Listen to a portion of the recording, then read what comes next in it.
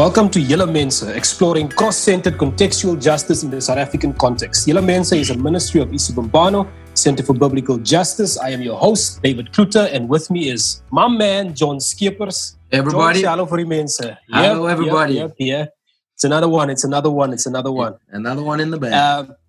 Another one in the bag. Guys, today with us, we have Tristan Pringle and Chido Warambwa. Am I saying your surname right, bro? I hope I'm getting it right. You're saying it perfectly. No. My wife always gets me, is like, listen, we've been married for so long. You married to a Xhosa woman. You need to get your Xhosa you need to get your Xhosa in shape, bro.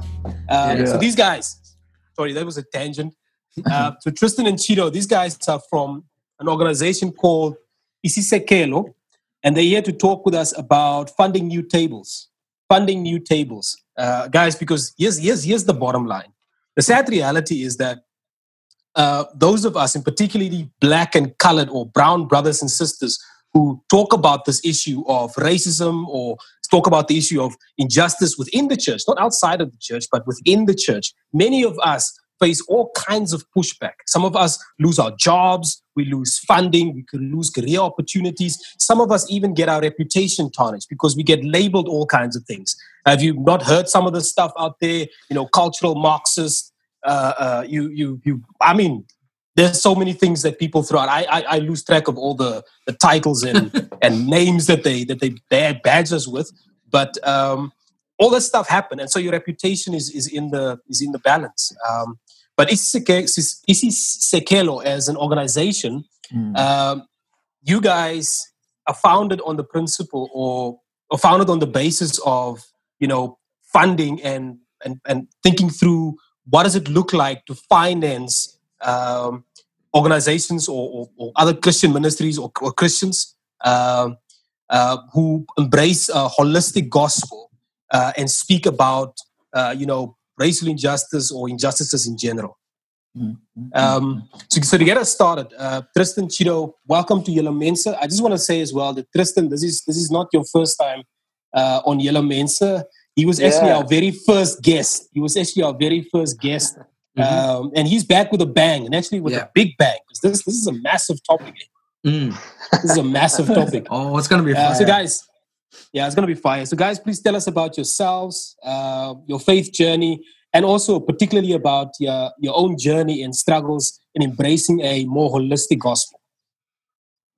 I'll go with you, Tristan. You and you. Yeah. Great. I can go first. I being Tristan. Nice to be here. So I guess my story, like, I grew up in quite a traditional, one of the mainline traditional churches. And I guess I had an experience of Christianity, Jesus, all that kind of thing at quite a youngish age, but really only took the faith seriously, I think, or knew what Christianity meant in my 20s or so. And there was this like reawakening in my 20s. Maybe some people would say I was born again. I don't know. And I kind of did, in that time, did all the stuff that you do when you are quote unquote born again and you're like a new believer and all of these, even those words would have been new to me then.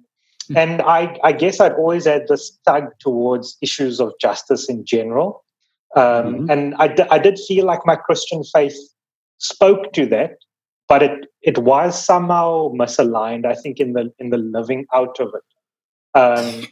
And so that's an interesting thread, because as I've kind of gotten older and some of the more recent conversations we've had about race and living in a racialized society, I guess it's almost like that misalignment has just grown more and more. I've kind of noticed more and more gaps in that. And so I've had to come to terms with that and kind of figure out how to deal with it. And that's been an interesting journey. And actually, I guess along that part of that journey has been, Chido, we've been friends for quite a long time. So we've kind of seen each other go through different phases, believing different things. But yeah, maybe Chido, you can share your thing. Yeah, sure. Once again, thank you guys for having us. It's our pleasure, man. It's our pleasure. You're part of what you guys are doing. Yeah, so my Christian journey, I think, began quite early on. I think I got to know Christ when I was about 9 years old. Started serving in the church from like 14, 15.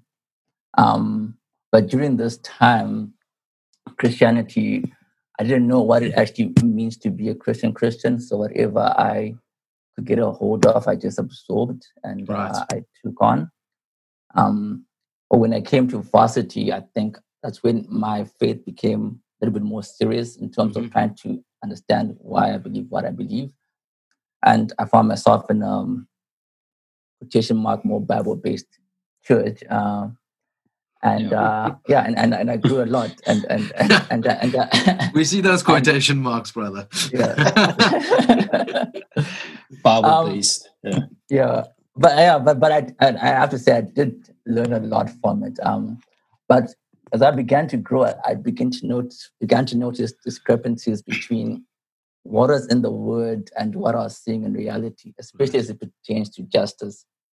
I remember reading Luke and just being like the God of justice coming out to me from the page. I'm just like, and I was convicted. I remember that's when I went and talked to Tristan. That's when our relationship actually really began to get. We began to know each other a bit more.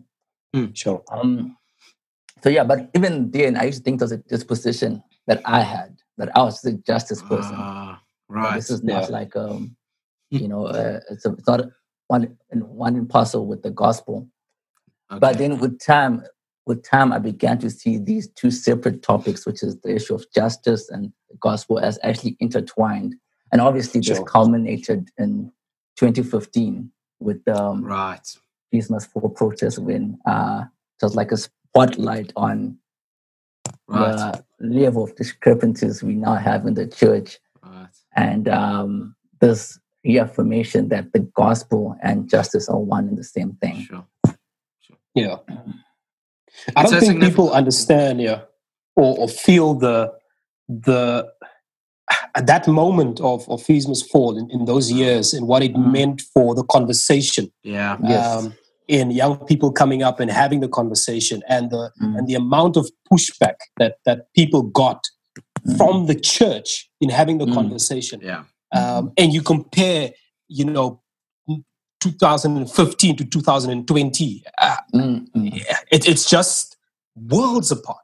Apart. Right. John, you wanted to say something? I was actually going to say it's just amazing how pivotal that 2015 year and the Peace Must Fall is just for so many of us. I think just the kind of it's really such a pivotal event, and I still find it kind of sad because I still think most evangelical churches, and I'll use your quotation marks there, Cheeto, is like most evangelical churches we still haven't reckoned with the significance often of 2015 of Peace Must Fall, but yet for so many people, what a pivotal event it has been. Yeah. Yes. Yeah. Sure. I mean, that's interesting in the 2020 conversation Yep. around the world about the toppling of statues. And in some ways, the toppling of that Rhodes statue was, your listeners might hate me for saying this, but it was like a prophetic act, right? Like that was something that just highlighted for the church where we were at. And that was, I mean, for those people involved in ministry at that time, and especially cross-cultural ministry, it was hectic. It was like, this is like, this is what the world is like, right? Yeah. If you had a multicultural church, your multiculturalism was put to the test. We saw how multicultural you were. We got to see and how much of inclusion and embrace was happening there. Guys, on this topic on building new tables, there's a lot of talk on that particular issue or topic. Building new tables or finding new tables. What is your own understanding of that language, and why do you think it's important? Cheeto, I'll allow you to start. Yeah, sure. I can go for it, and I probably have a different angle, which I want to try bring about by defining what we don't mean. Right. But even before I go further than that, I just want to make a quick note on the term new table, because I think some listeners might misinterpret that. Because these tables have been there. And good. in some cases, these tables are there, but they've just been silenced. Oh, that's good, man. That's good. And I think we should be cognizant of that, especially from a Reformed evangelical background, because we've been so deprived of that. Yep. We've got a propensity to think, oh, this is new. This is what to put a new table. But instead, there might be value in us trying to find out what's been done, trying to learn from others who might have walked this journey before and actually joined those tables. So it's just worth just noting that. But back even to this definition of what we mean by building our own tables / new tables. Or I think primarily many of my white brothers and sisters usually think this is something that stems out of a rebellion or, out of bitterness or out of trying to be divisive towards them and towards the body of Christ, which it is not the case. I think our understanding of building our own tables comes from Corinthians 12, which talks about the body of Christ. That each part is distinct, it's unique, it's irreplaceable, and it has a role to play. Or as Paul puts it, the eye cannot say to the foot, I don't need you. Sure. And most Christians, like, this is not like something new. Most Christians do know this. But the reality is that historically, some parts of the body have sought to silence other parts of the body, to nullify them of their uniqueness and their irreplaceableness. So when we talk about building new tables, we're pretty much just saying, look, we are irreplaceable, that we are entitled to a platform, that we have a role to play that only we can fulfill and take leadership in for the benefit of the body. It's not out of a vendetta, it's for the benefit of the body. Or even using the analogy of the body itself, historically the hand or the arm has tried to police the foot, tell it when it can and cannot walk, and how it should walk. And how it should work, exactly. And what I was just saying is that no more of that, right? No, we are qualified by Christ's death on the cross. Amen. To, as a leg, choose when and when should not walk, by the grace of God, of course. So, and this again to the benefit of the body. Sure.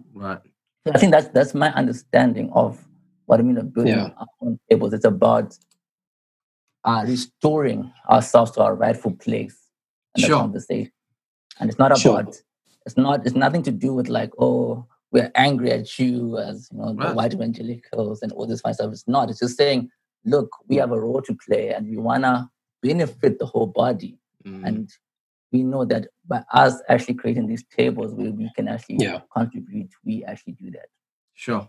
Well, that's powerful. That's super powerful. That's good, And I think it's actually an indictment to anyone, in particular this table that you guys are trying to fund and build, in the work that you're trying to do, in saying to brothers and sisters who's been hurt in the past, who's currently being hurt in all kinds of ways, for speaking up on justice and for actually trying to be holistic in their Christian mission in the South African context. For anyone to say, to any kind of work to say that we need to come alongside those guys financially and emotionally, and to say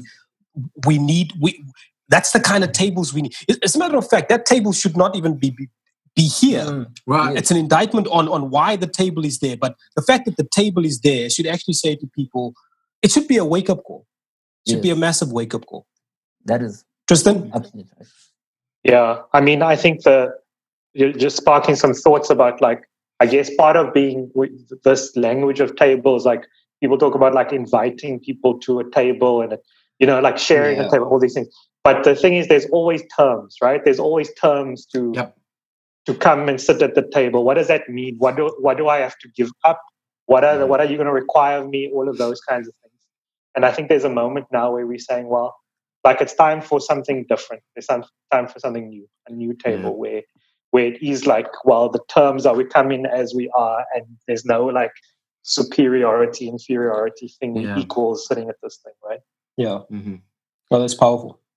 Yeah, maybe I can just say something as I've just listening to you guys. I'm also just so aware that as white people, so often we want to dominate that table. We want to set the terms, and even when it's not our space, even when it's not our role, we never want to take that idea as a guest or as a.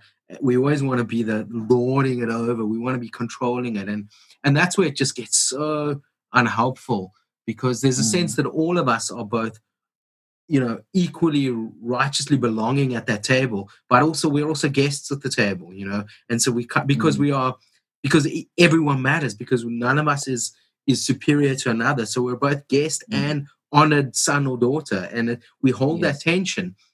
But I think certainly us kind of us white people, we've struggled to see ourselves as guests as well, to see ourselves, we always want to take that honored role, and that's where it becomes so painful, and we want to dominate. And that's just to the detriment of the whole body. Absolutely. It's very counterintuitive, but like the more you dominate and silence other parts of the body, it's like trying to run with your arm, Sure. You actually end up being dysfunctional. Oh, I love that, man. Altogether. That's so good, it's you as a white person, you should want to see like more diverse leadership. You should want to see that, because you know that you actually get to see a different aspect of God as you actually embrace that. Yeah. We need each other. Yeah, exactly. We need each other. But there are guys who I don't want to say guys. Let me just put it this way. Are there any obstacles, or have you guys found any obstacles to this work? We've seen in your own experience in building new tables, particularly building the kind of table that you guys are trying to build. I just want to hear you guys' thoughts on, have there been, I don't want to say guys, not guys, people out there, but any obstacle that you guys have had in building this table? Yeah, I mean, Chido probably has quite an eloquent way of saying the answer to this question. But I think part of it stems from some of what John was speaking about now, in that I think part of the problem and one of the obstacles is that because we live in this unbalanced, in a racialized world, we know that the bulk of resources, and let's talk about the Christian world, because we're having an in-house talk here. In the Christian world, those resources are locked up with white people. That's the reality. And then when we talk about resources, it's obviously beyond just the funding. And so what happens is a massive obstacle then is that those people with the funds want to dictate how you go about doing something. Yes. As if you are not the expert of your community, living there, doing the ministry, all of that kind of thing.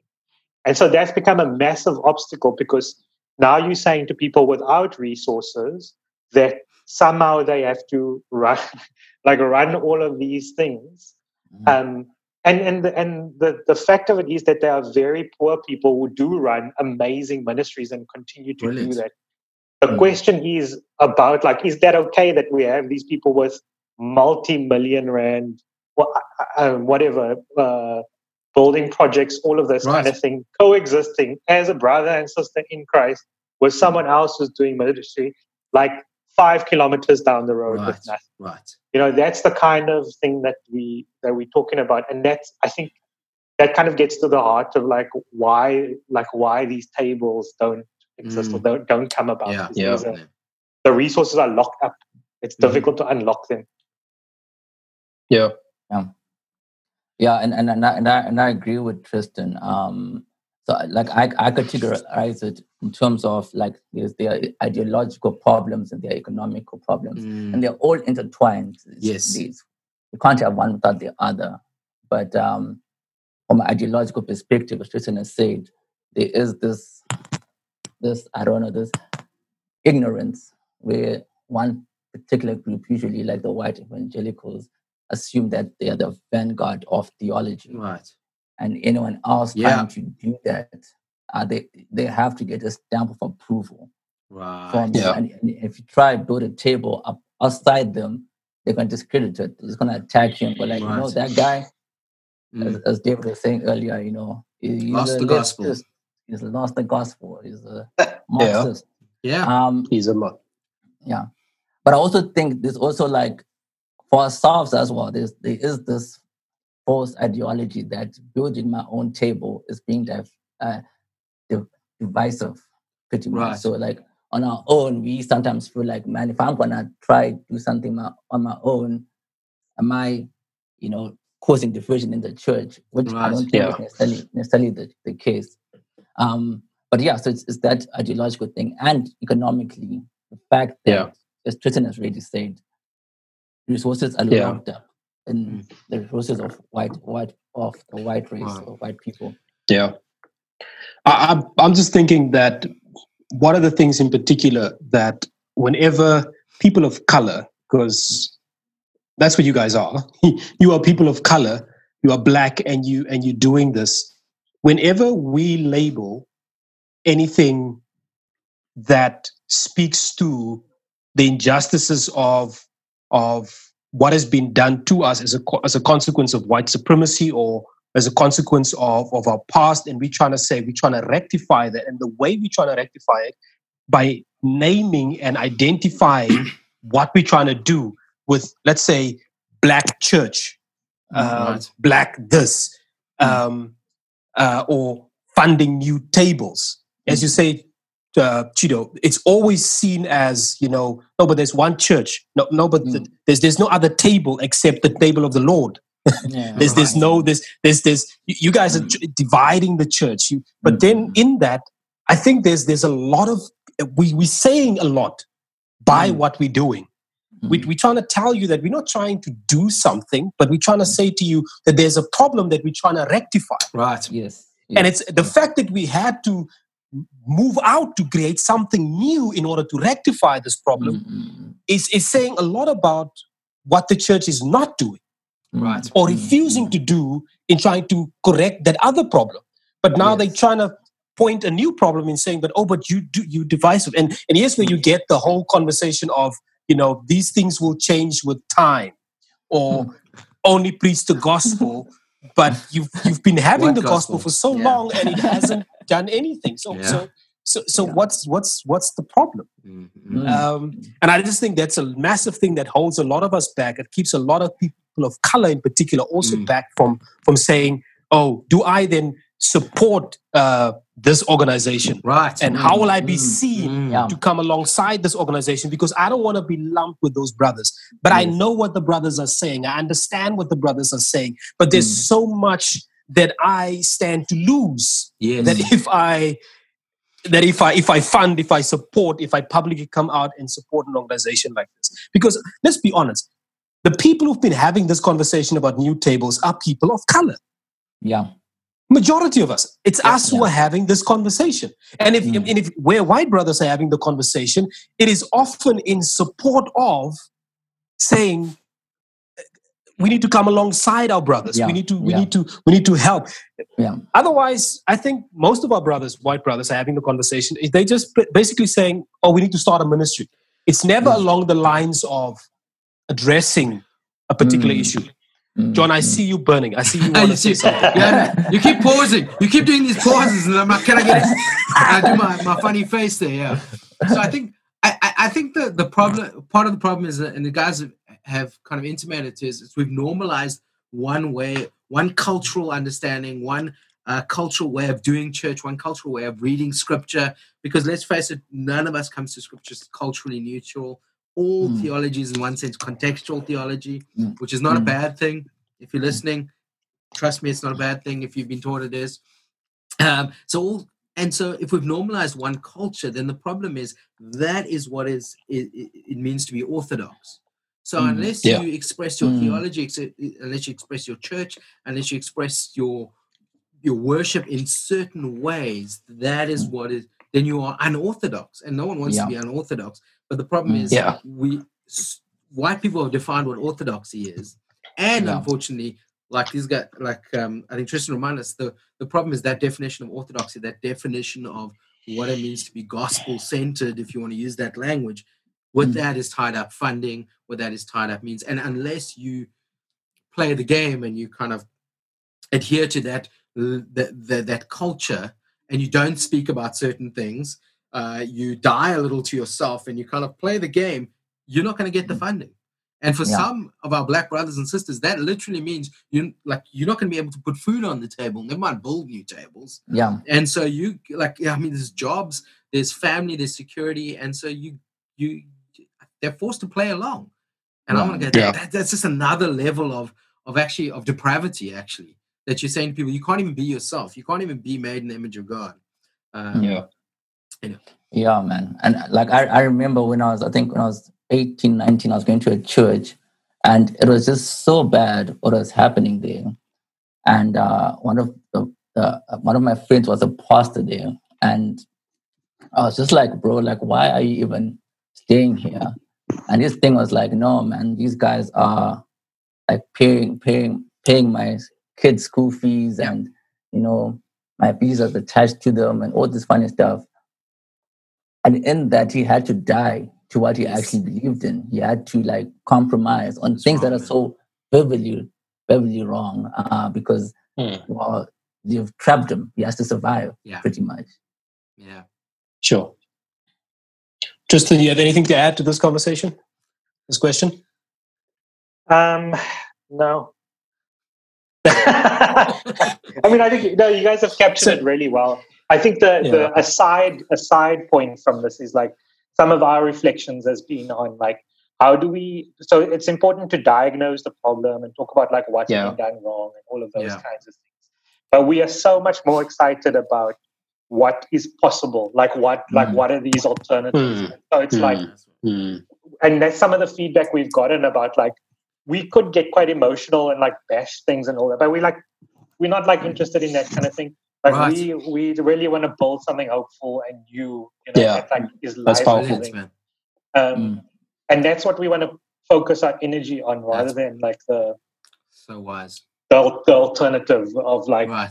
And there is a place for that, right? There's a place for that prophetic voice to call out things and all of that kind of stuff. Yeah. But we're hoping that in modeling something new, we also will be doing that at the same time. That's good, man. As building something different.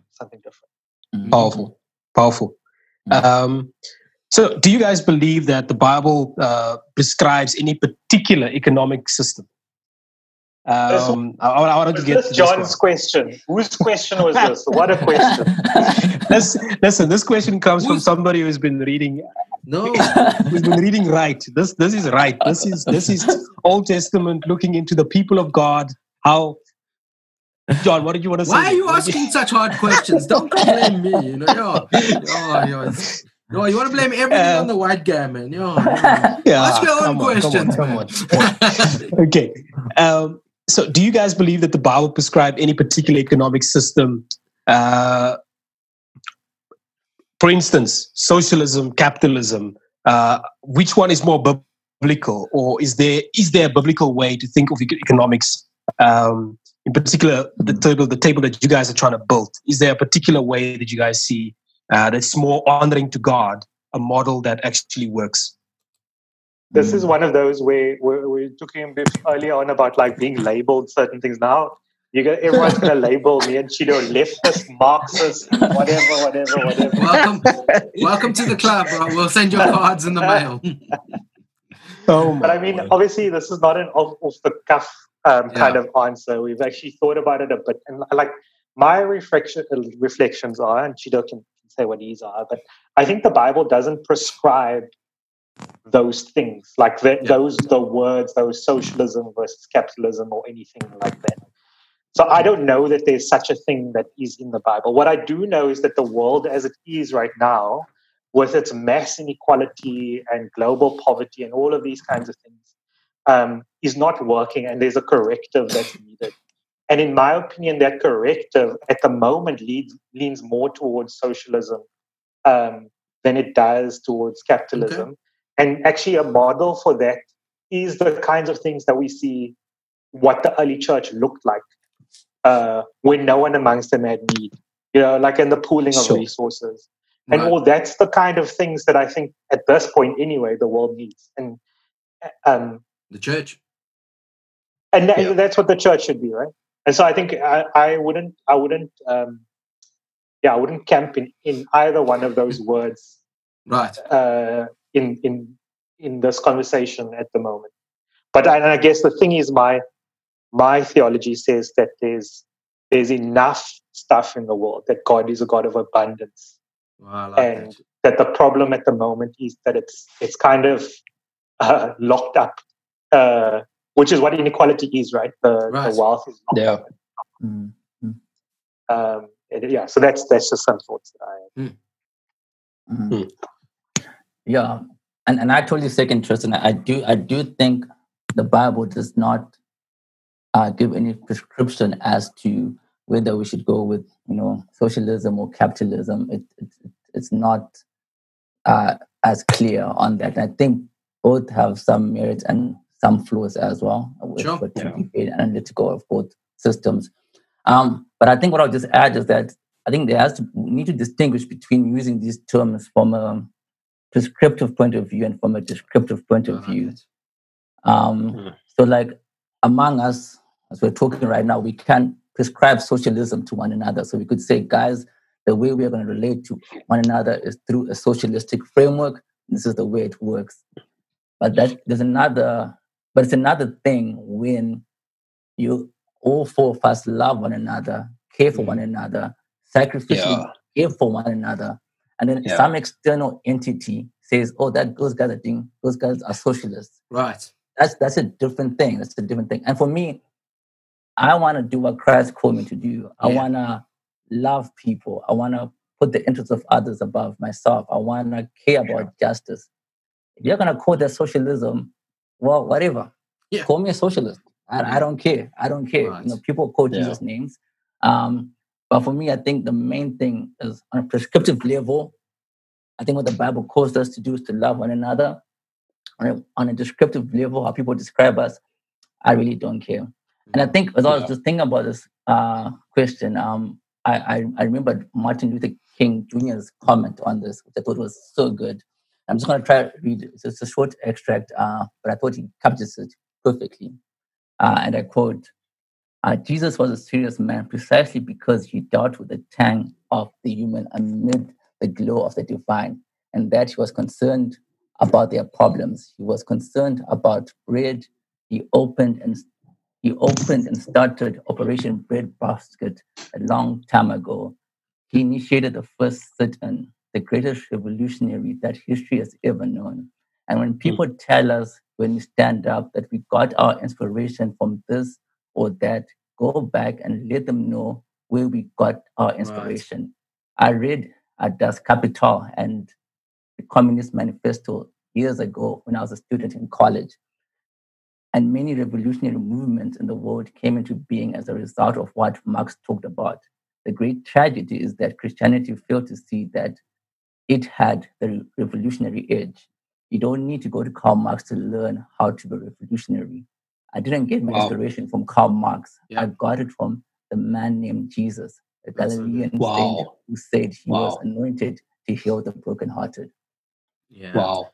Yeah. We got this tame Jesus, haven't we? We got this sanitized Jesus, and we go back and we look at scripture. And I love what you said. If you're going to call me a socialist, that's fine. But like I'm going to the scripture. I'm following Jesus. And if that looks like socialism, cool. If that looks like something else, go for it. But this is actually who I am, and I love that. And I think that that's so true. Yeah.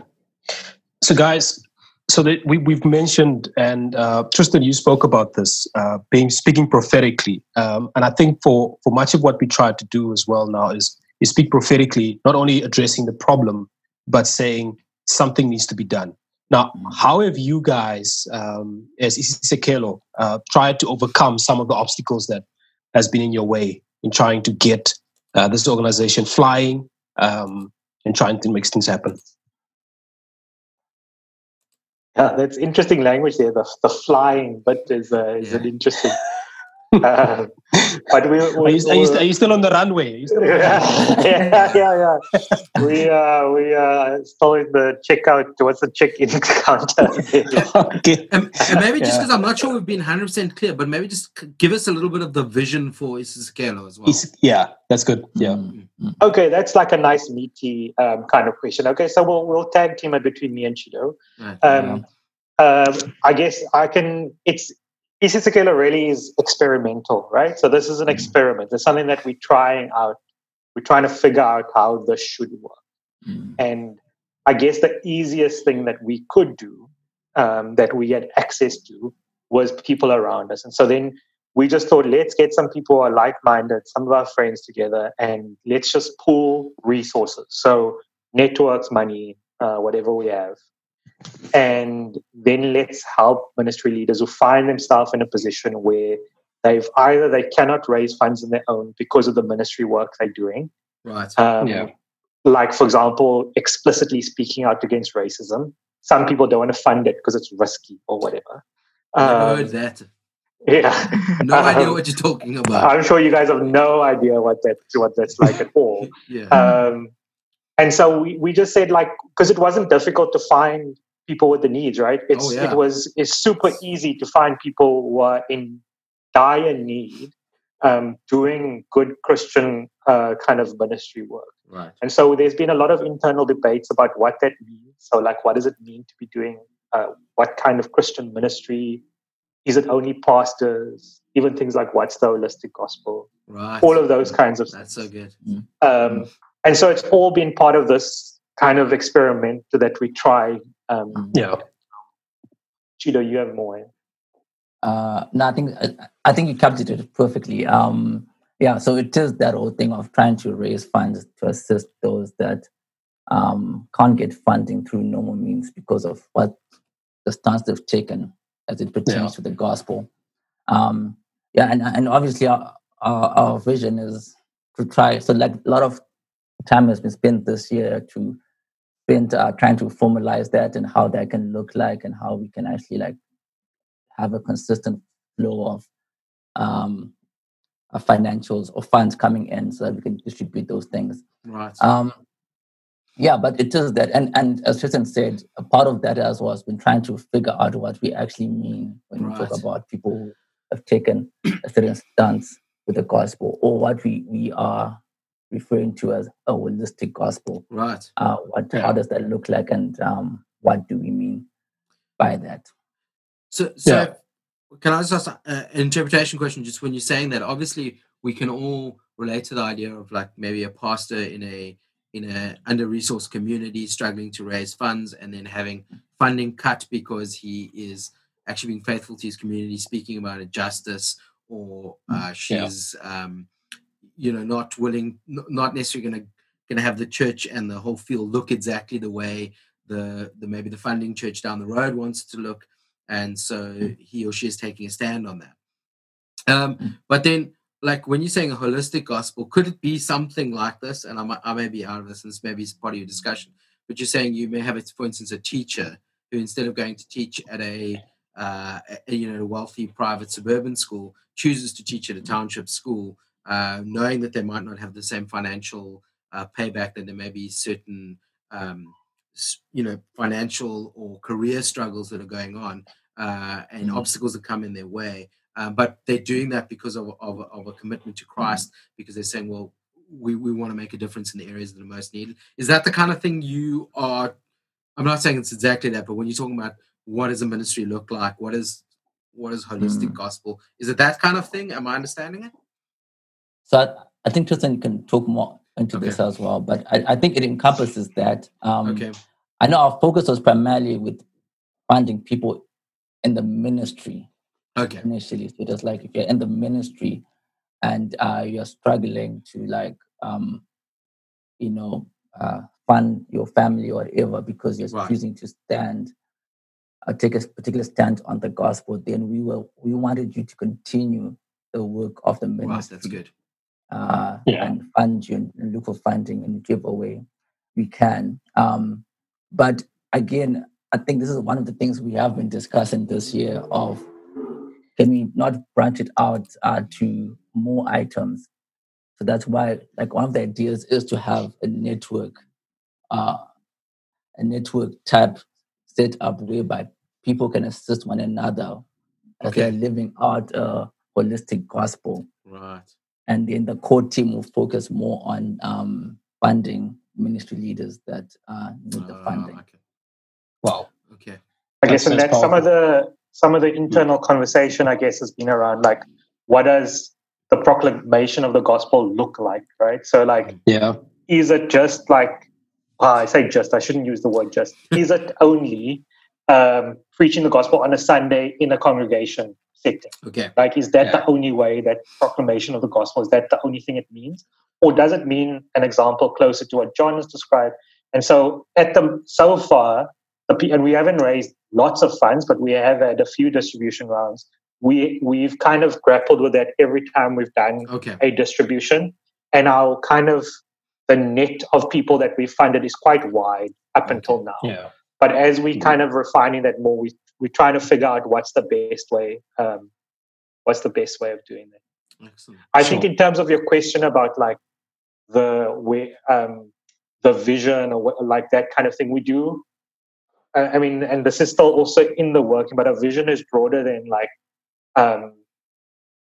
like a narrow focus, I guess, on funding. And we don't want to just be pooling funds. We do want to set up something that is self-sustaining, that can run on its own. It's like it's a whole new model of funding in itself, and that's what we're trying to figure out. What does that look like? We don't have the answer yet, but we're willing to grapple. And I guess part of our understanding is that we could sit around and think about this for another year. But why not, while we think, let's just get our hands stuck in it. Like, let's go and do some stuff, even if it's very small, even if it's tiny. Yep. Yeah. Now, you guys chose to go the financial route in terms of supporting and funding. Why is that so important for building new tables? And especially also for overcoming the legacy of structural injustice? To think of those two things. Why is this particular thing, in terms of financial provision, why is that so important? I think it's because one of the byproducts, or one of the direct consequences of structural injustice, has financial implications for everyone in society, and the church is not spared. So I guess the traditional church model is that your church operations and everything is funded from the tithes and things that people bring to the church. But what do you do when your whole congregation lives below the poverty line? Then what are we saying about those? Like, does it mean no church exists there? Does it mean we expect that those pastors leading those churches should live on nothing? Exactly. Should they be doing the 3 jobs to fund those things? And so we're just saying, like, there is a financial element to this, and the financial element is one of the big gaps we've identified. Cool. And that's something we feel like we can work into. Like, we see that there's stuff we can do to figure things out there. So that's why there's this financial thing that's in there. No, that's powerful, guys. That's really helpful, because I'm thinking of just because one of the things that has also been in my heart is coming alongside the emotional and the mental aspect of guys in the ministry, because that element is something. Dignity is a massive thing, is it? And it's so broad, because you guys are certainly addressing one part of the dignity question. Yes. And also an immense important part of seeing ministry, especially in underreached township, Cape Flats areas. When I say underreached, I mean the gospel is there's a lot of churches there. But when I talk about that, I'm talking about guys who have theological degrees, guys who are trained and who not necessarily, particularly black guys, don't have the capacity to go there because they don't have the kind of funding to support and to go there. What that does as well in terms of the kind of work needed to bring young people up to see, oh snap, here's a Cheeto who's getting his hands dirty in this context, who is showing me that, hey, there's a world beyond Khayelitsha, there's a world beyond this. And then what that then does with the mental and the psychological, influence of those people whom the black guys are serving. When I say guys, I mean guys and girls are serving in those contexts. How much that will influence and impact the structural implications of ICASI and those areas. Yep. And then those young people then changing those communities. Sure. But because we don't have guys who are dreaming prophetically, we don't have guys who have the visions and seeing the massive need that's there for this stuff to happen, they don't go. And the pastors, all the pastors who are there, who have the vision, who are seeing it, they're not getting the young guys who have the energy to do it because they don't have the money to support these guys. So in terms of the structural question, there's just such a lot happening. And I would love to see some of that work going also into the guys who are there, who are having the mental and then saying, actually, let us come alongside those guys and actually pay, guys need to see a counselor. Because the work is heavy. The guys burn out as a result. They get the money, but then the work is such a lot. They're so alone outside there. The guys leave.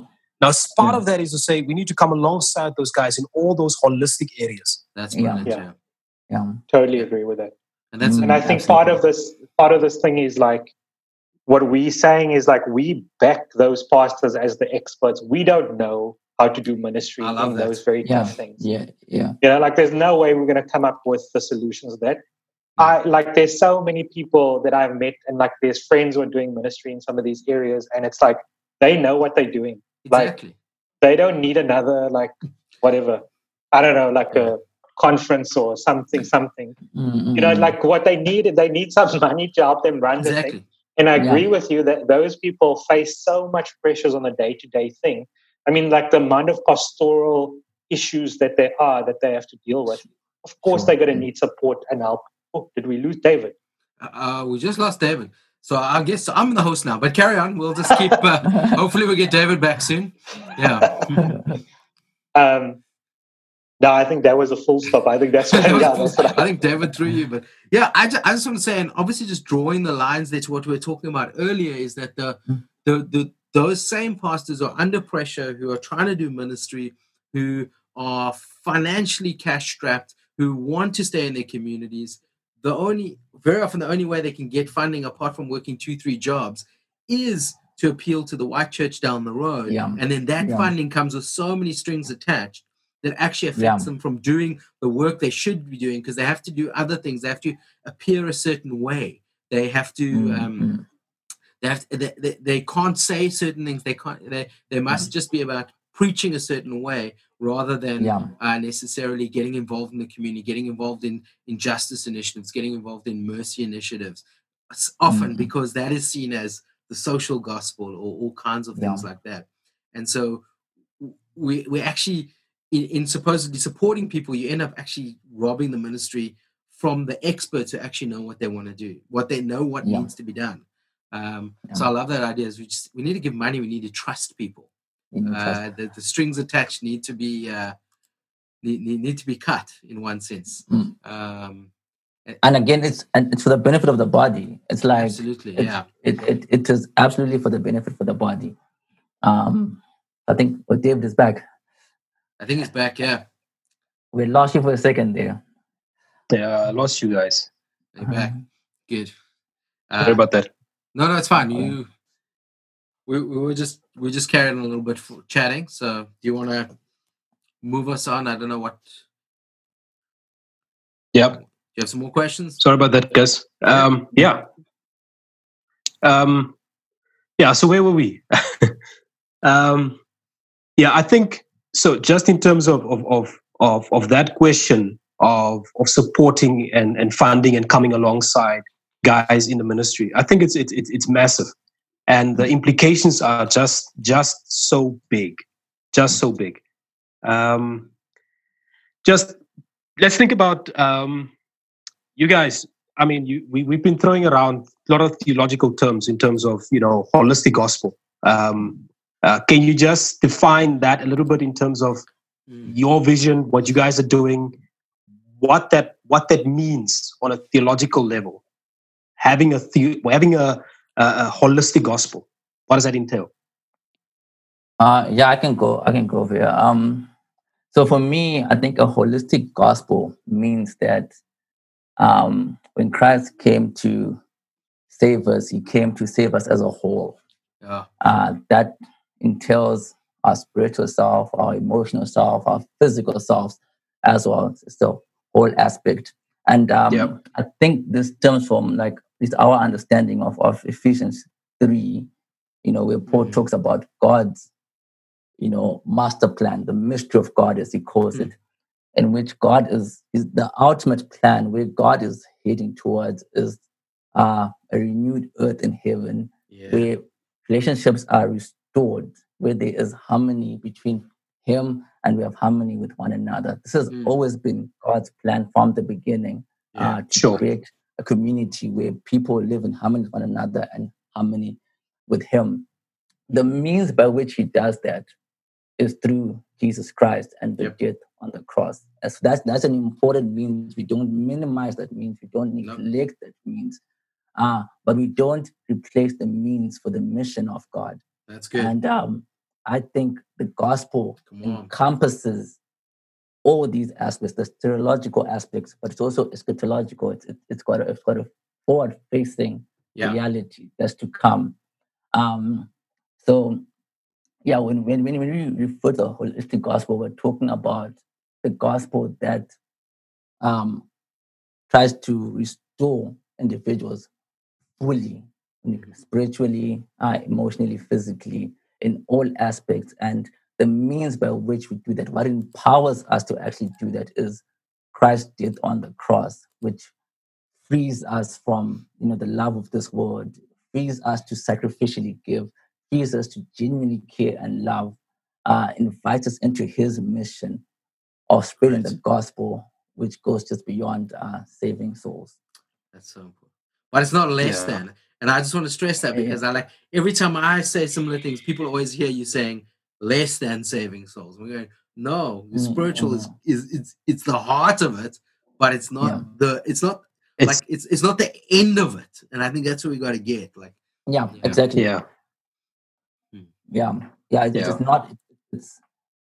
It's like it's the start of an amazing journey. It's not the whole gospel. For those that know, it's an important aspect. You need to, be forgiven of your sins and have this renewed mind.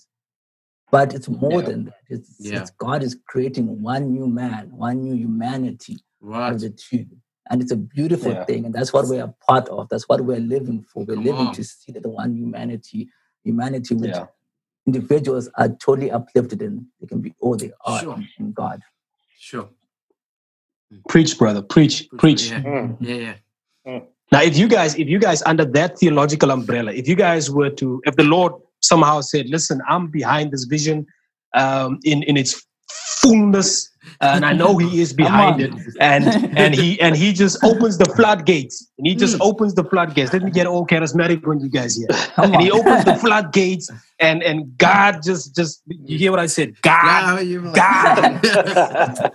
just does what God does, owning a cattle on 1,000 hills. Amen. And he blesses you in every kind of way possible to make this dream fly. Can you guys dream with us a little bit in terms of what this vision of yours would look like? You're asking us to dream here, David. It's a massive question.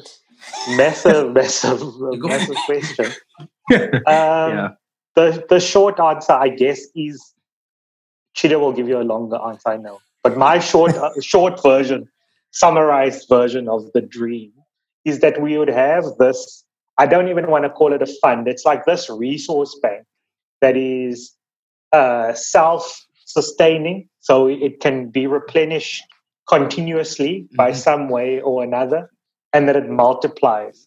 So that it multiplies in all sorts of different kinds of ways, geographically and spiritually, and it just like goes massive all over the place.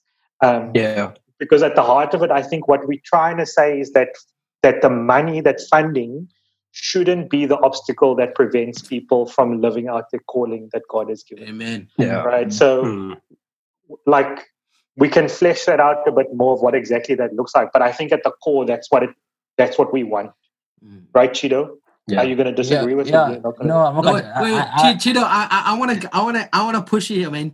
Tristan, we know he's a facts and figures guy. He's giving us the bones. Come on, Chido, you're the artist. Paint us a picture, man. Make it beautiful, man. Come on. I will try, but I think Tristan has summed it well. But look,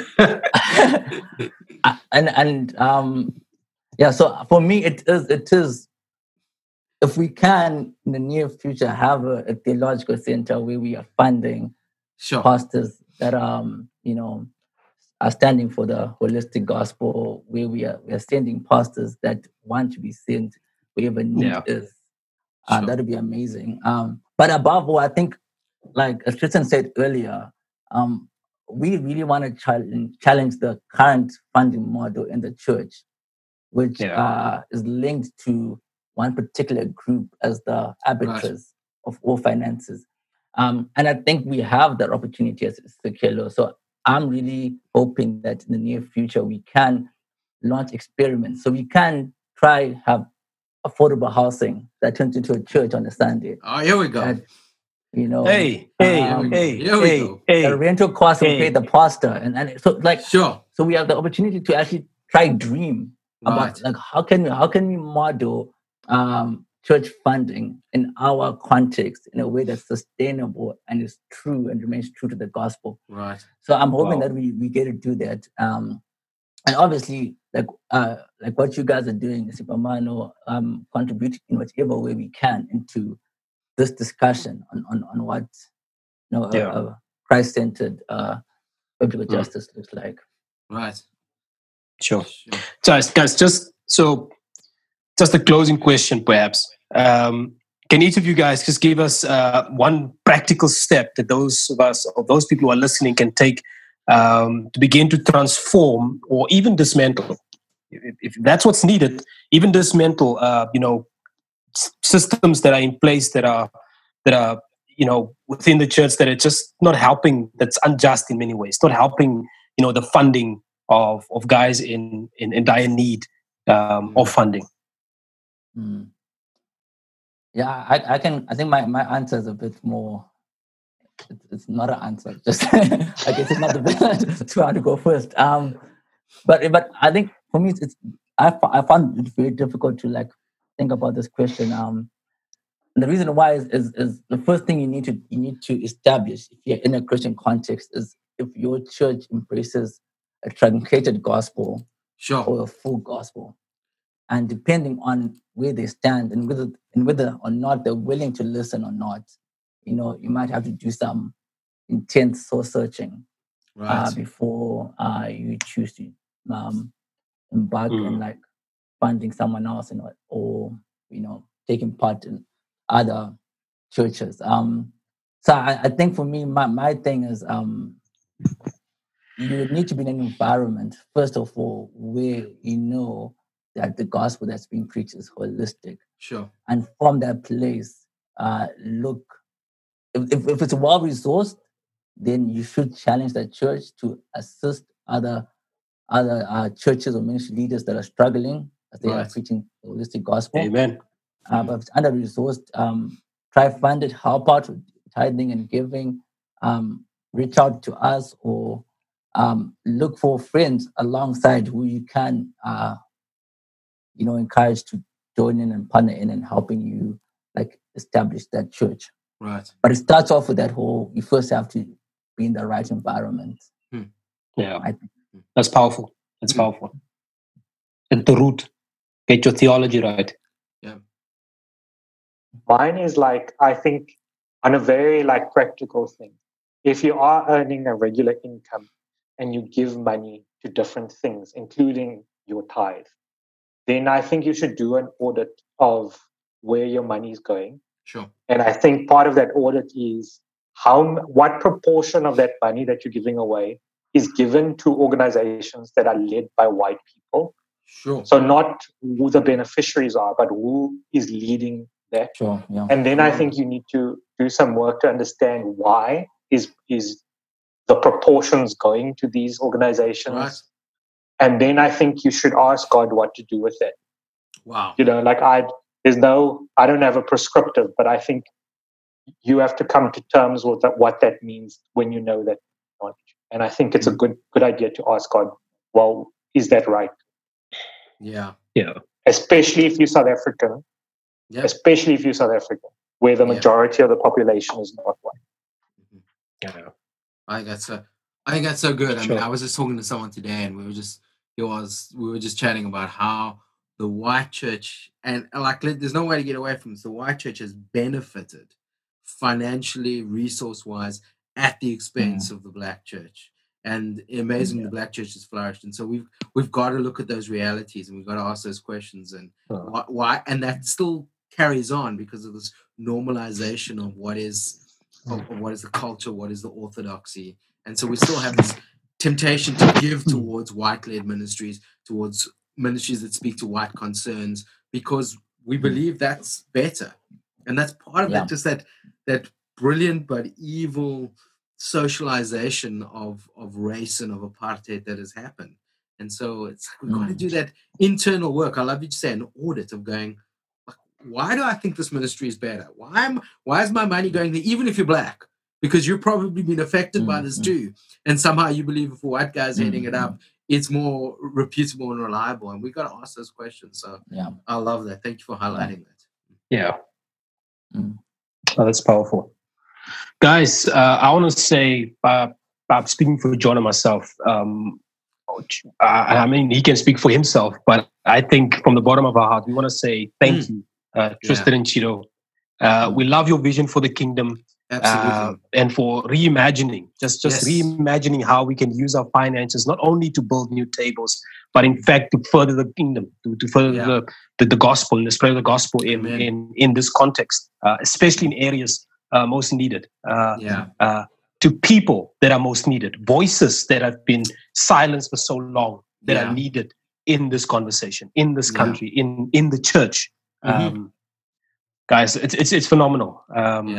Thanks so much. Guys, we're about to sign off. So as always, you can follow Yellow Mensa on Twitter, on Isibumbano, on Facebook. Get involved with the conversation, discussions that's going on. Give us your comments, give us your feedbacks. If you found this helpful, please share it with friends. Like, comment once again. Guys, this audio was produced by Exilic Music. You can find them at www.exilic.co.za. I'm David signing out. And I'm John saying we've got work to do. Basilana. Bly weg. And be safe, people.